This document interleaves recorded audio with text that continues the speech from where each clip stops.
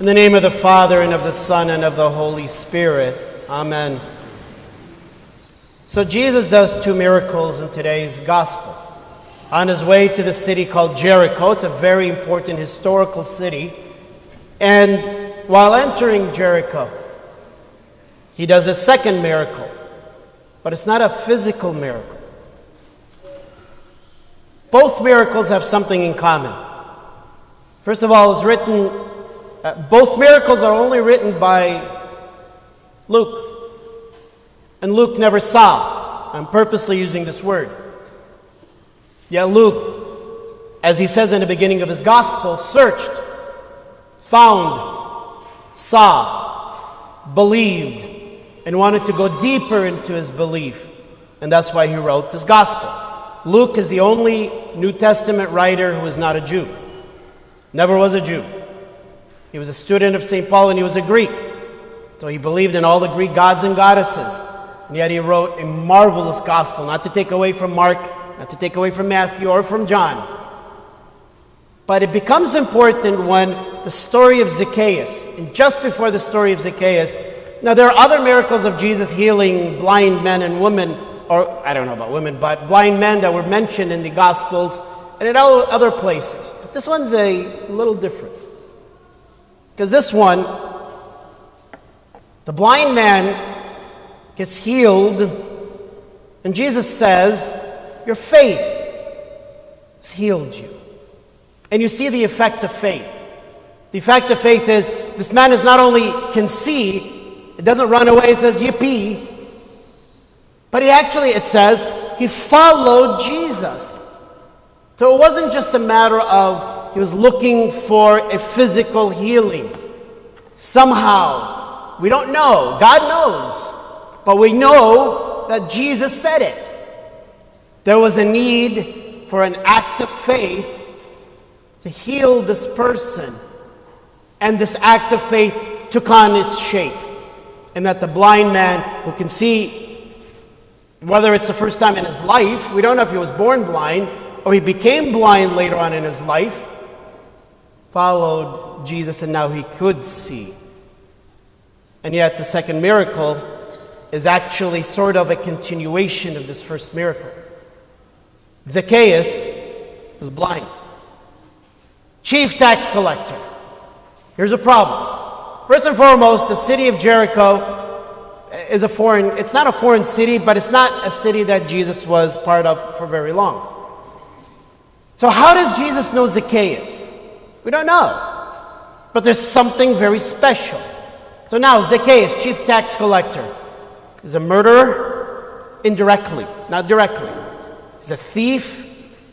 He's a person who's very unjust.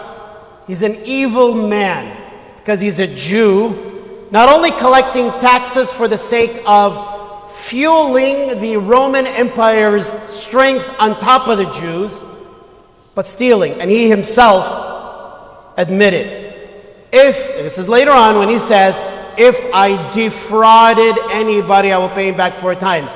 So how much was he a fraud and he defrauded people? We know from history that usually these men had no conscience at all. So if there is a widow who has nobody and she cannot live, she cannot pay her taxes, they'll take her home, throw her out on the street and let her die. That's why I called him a murderer. Didn't kill directly, but he killed indirectly. They were actually, a lot of times, were abused because they were so bad in some cities that actually, there are times they were beaten up, and there was a couple of times that they were murdered. And therefore, they needed protection from the Roman Empire. A lot of times, they had their own private security that was afforded to them by the empire. That's how evil they were. And this guy was their chief in the whole city. So you can only imagine what evil this guy has done. Now, this man is rich. Filthy rich. Yet his eyes were not open. Couldn't see. He wasn't happy. Something's missing. Number one, he's not part of the community. He's ostracized. Number two, he's got all his wealth. He can spend it for how long? For how much? What is he going to get out of it? How much flavor can he get out of it? How much is it going to entice him and make him feel great? Get the best food, the best clothing, the best house. Then what? You can go on the best trips. Then what? And that's what was missing. So something happened to this guy. In his heart, he said, I want to see Jesus. There's something about Jesus and the stories of Jesus. And we're not exactly sure, at least I'm not exactly sure when this event happened, but some commentators have said this happened shortly after the raising of Lazarus. So this guy has heard that there's a dead man who was raised. So maybe he was just curious. But there's something about his curiosity that made a grown man, short, but a grown man, climb a tree. I haven't climbed a tree. I don't want to talk about it. It's been decades. What would make me climb a tree? What would make you climb a tree? What desperation would you have? And I'm talking to all those who are, let's say, 13 and above. 13 and below, it doesn't take much to climb a tree. I don't know if we still climb trees anyways, I knew. But what would it take for you? What desperation causes you to climb a tree? How desperate was Zacchaeus to see? Physically, it's to see this Jesus guy. Physically speaking, he gets up on a tree and he sees Jesus. Mind you, wealthy man, dressed up all fancy, got everything that he needs. What's the first impression on Jesus? This guy's poor. This guy doesn't look very appealing externally. There's nothing there. Yet there's everything there. So he's no longer looking from the external. There's something that's moving his heart. I go back to the question that I asked a few minutes ago. How does Jesus know him by name? Don't know. Maybe this is the miracle. The miracle is Jesus recognized what this guy wants. Looks up to him, eye to eye. Zacchaeus. And this is where it gets bad. I'll tell you why. I want to dine over your house. Okay, so Jesus has a lot of followers, and he's come to Jericho, who's got a lot of followers, and there's a lot of people who are doing a lot of great work for him and everything. Wouldn't it be an honor for him to visit their homes and to say thank you for all that you've done? Who does he go to? This evil, lousy vermin? He says, I want to go over your house? First, Zacchaeus is like, wow. Question number one, has salvation come yet? No. This is an important point because Jesus can come over your house. Doesn't mean there's salvation just yet. Jesus went over the house of the Pharisee. If you remember the story, there was a sinful woman who came and washed his feet and did whatever. And the Pharisee's like, if you would have known what kind of woman this woman is, you wouldn't have let her do what she's doing. Jesus was over his house and Jesus says, you didn't honor me in any way. You didn't get your salvation. This woman's sins got forgiven. Yours didn't. Same thing for Zacchaeus. Not yet. Jesus invites himself, but it doesn't mean Zacchaeus is going to take care of him or accept him. But here's an interesting point. On the way, who gets attacked? Zacchaeus? Jesus. Zacchaeus' sins have now fallen on Jesus, and this is a message for all of us. My sins fall on Jesus, even the sins that I do privately behind closed doors, that nobody knows about. It hurts you indirectly, and it hurts Jesus directly, even the private sins. And this is where we see this. The people began to murmur against Jesus. How dare you? He goes and eats with sinners. By the way, this got a huge connotation, because at other times they actually accused Jesus of being with tax collectors, which means that he's also a thief just like them, and with prostitutes, which means what? Jesus is a loose cannon. Accusing him of being with prostitutes is not just sitting down and eating with them. You can imagine what they were accusing him of doing. Now they're accusing him with this lousy guy.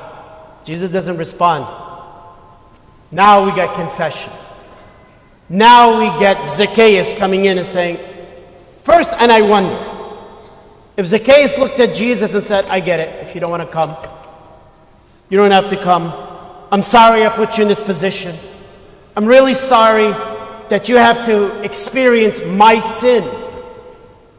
Maybe. And then maybe we hear Jesus looking at him going, oh, I'm coming. I'm on my way.